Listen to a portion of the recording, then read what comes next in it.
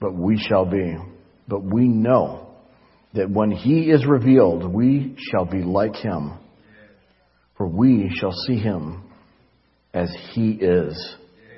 Verse 3. And everyone who has this hope in him purifies himself just as he is pure. So, these are things that you need to be, and I need to be meditating on a regular basis. Because one thing, it'll keep us from becoming too enamored with this world system and all its little trinkets and sparkly and wonderful things. Okay? But also, there's something it does inside of our spirit, inside of our body, inside of our soul. It purifies us, just as he is pure. Because our hope is not in this world. And as much as I love this country, okay, and what it has meant for so many people and for my family and stuff, my hope is not in this country. It's not in this government. Should you pray for this government? Yes. Are there tons of things wrong with it? Yes. Do not put your hope in it, though. Do not. Don't become too upset with the things that go on. Pray. But mostly, have this hope inside of you, that we are citizens of another land. And that this hope inside of us, as we become more and more like him, is going to purify, is continually purifying us. Amen.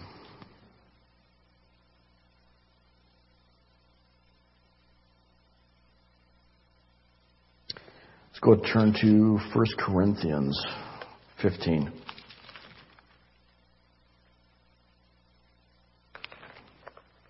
I love the Corinthian church.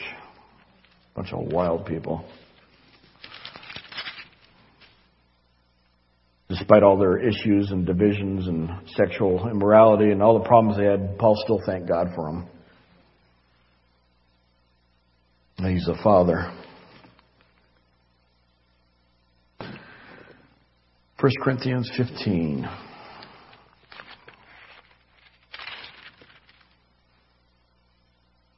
Let's start with verse 42. So also is the resurrection of the dead. The body is sown in corruption. It's raised in incorruption.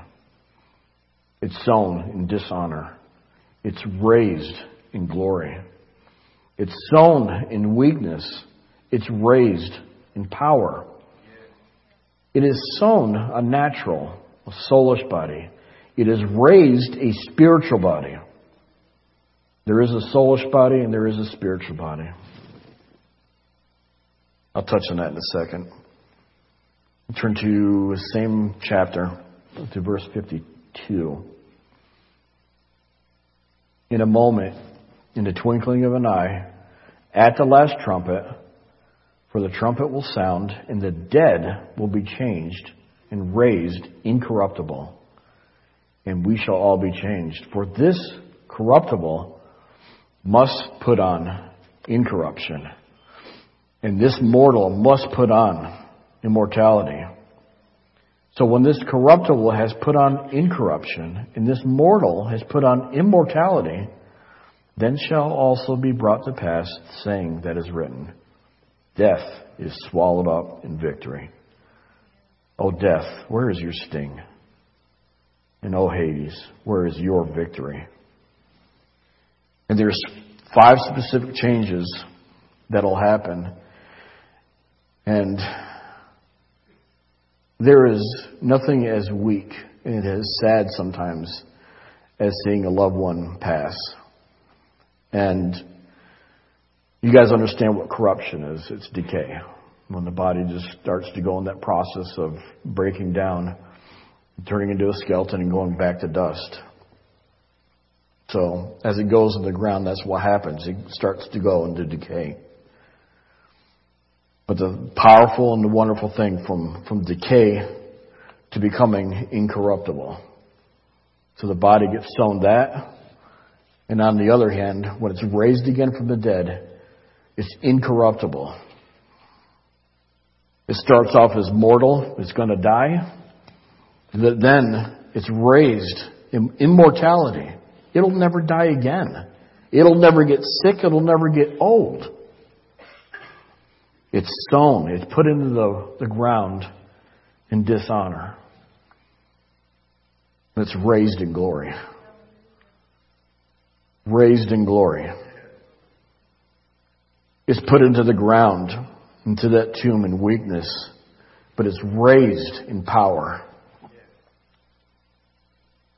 And then it's finally, it turns from something that's soulish, and then it has a spiritual body. And these things are so important because our bodies will not be able to handle and would not be able to handle the rigors of the afterlife, being with Him with what we have right now. It wouldn't be able to handle it. We need to have the body of Christ. We need to have that resurrected body. There's no other way. These things have gone away, and they are going away. And we thank You because all this is because of the resurrection of Jesus. All because of Him.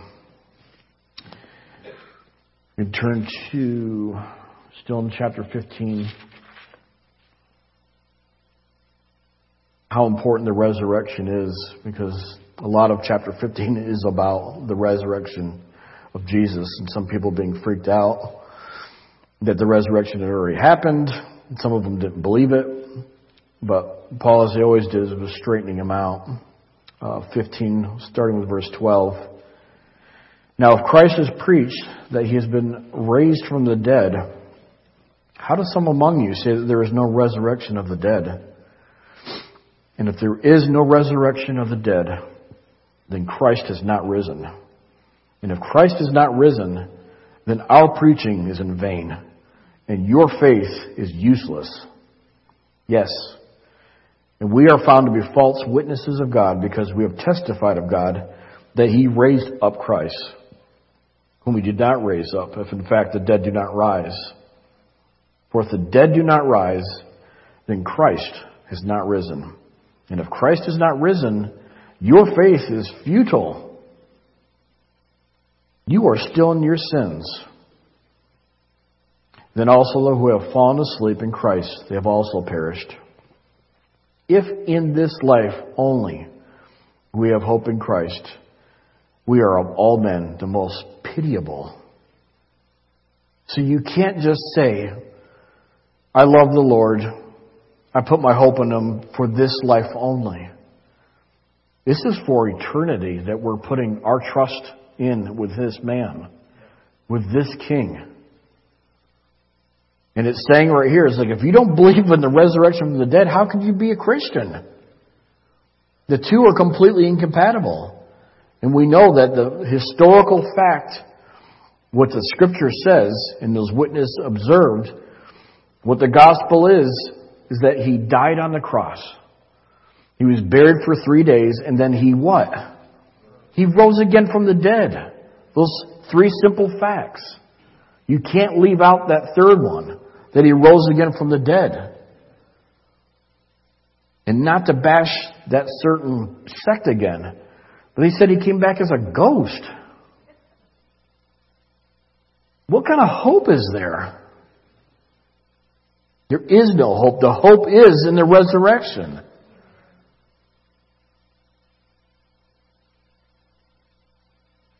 And so we see that. It's God's vindication of Jesus. And we'll start kind of wrapping things up. That in Romans, where it talked about, well, not in Romans, but when Jesus was put on trial by Pontius Pilate, which was the Roman secular government, and by the religious Jewish, the Sadducees and the Pharisees, they both said that He was guilty. And they also had false witnesses that came forth. But what God said, the Father, is that my Son is completely innocent. Completely. And He rose Him again from the dead to justify Him. And we are also justified in that as well. It's so important to understand that.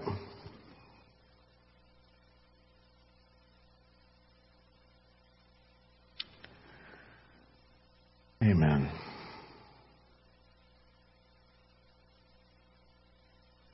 I just wanted to finish up with that last scripture again in 1 Thessalonians.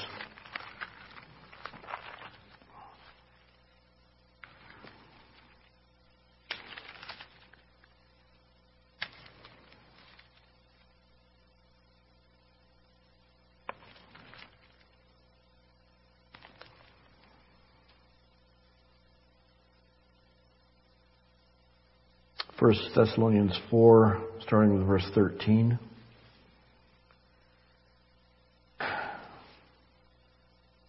Paul speaking, "But I do not want you to be ignorant, brethren, considering those who have fallen asleep, lest you sorrow as those who have no hope.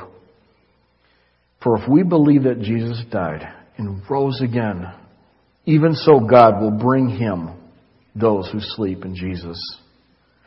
For this we say to you by the word of the Lord, that we who are alive and remain until the coming of the Lord will by no means precede those who have died and gone on before us.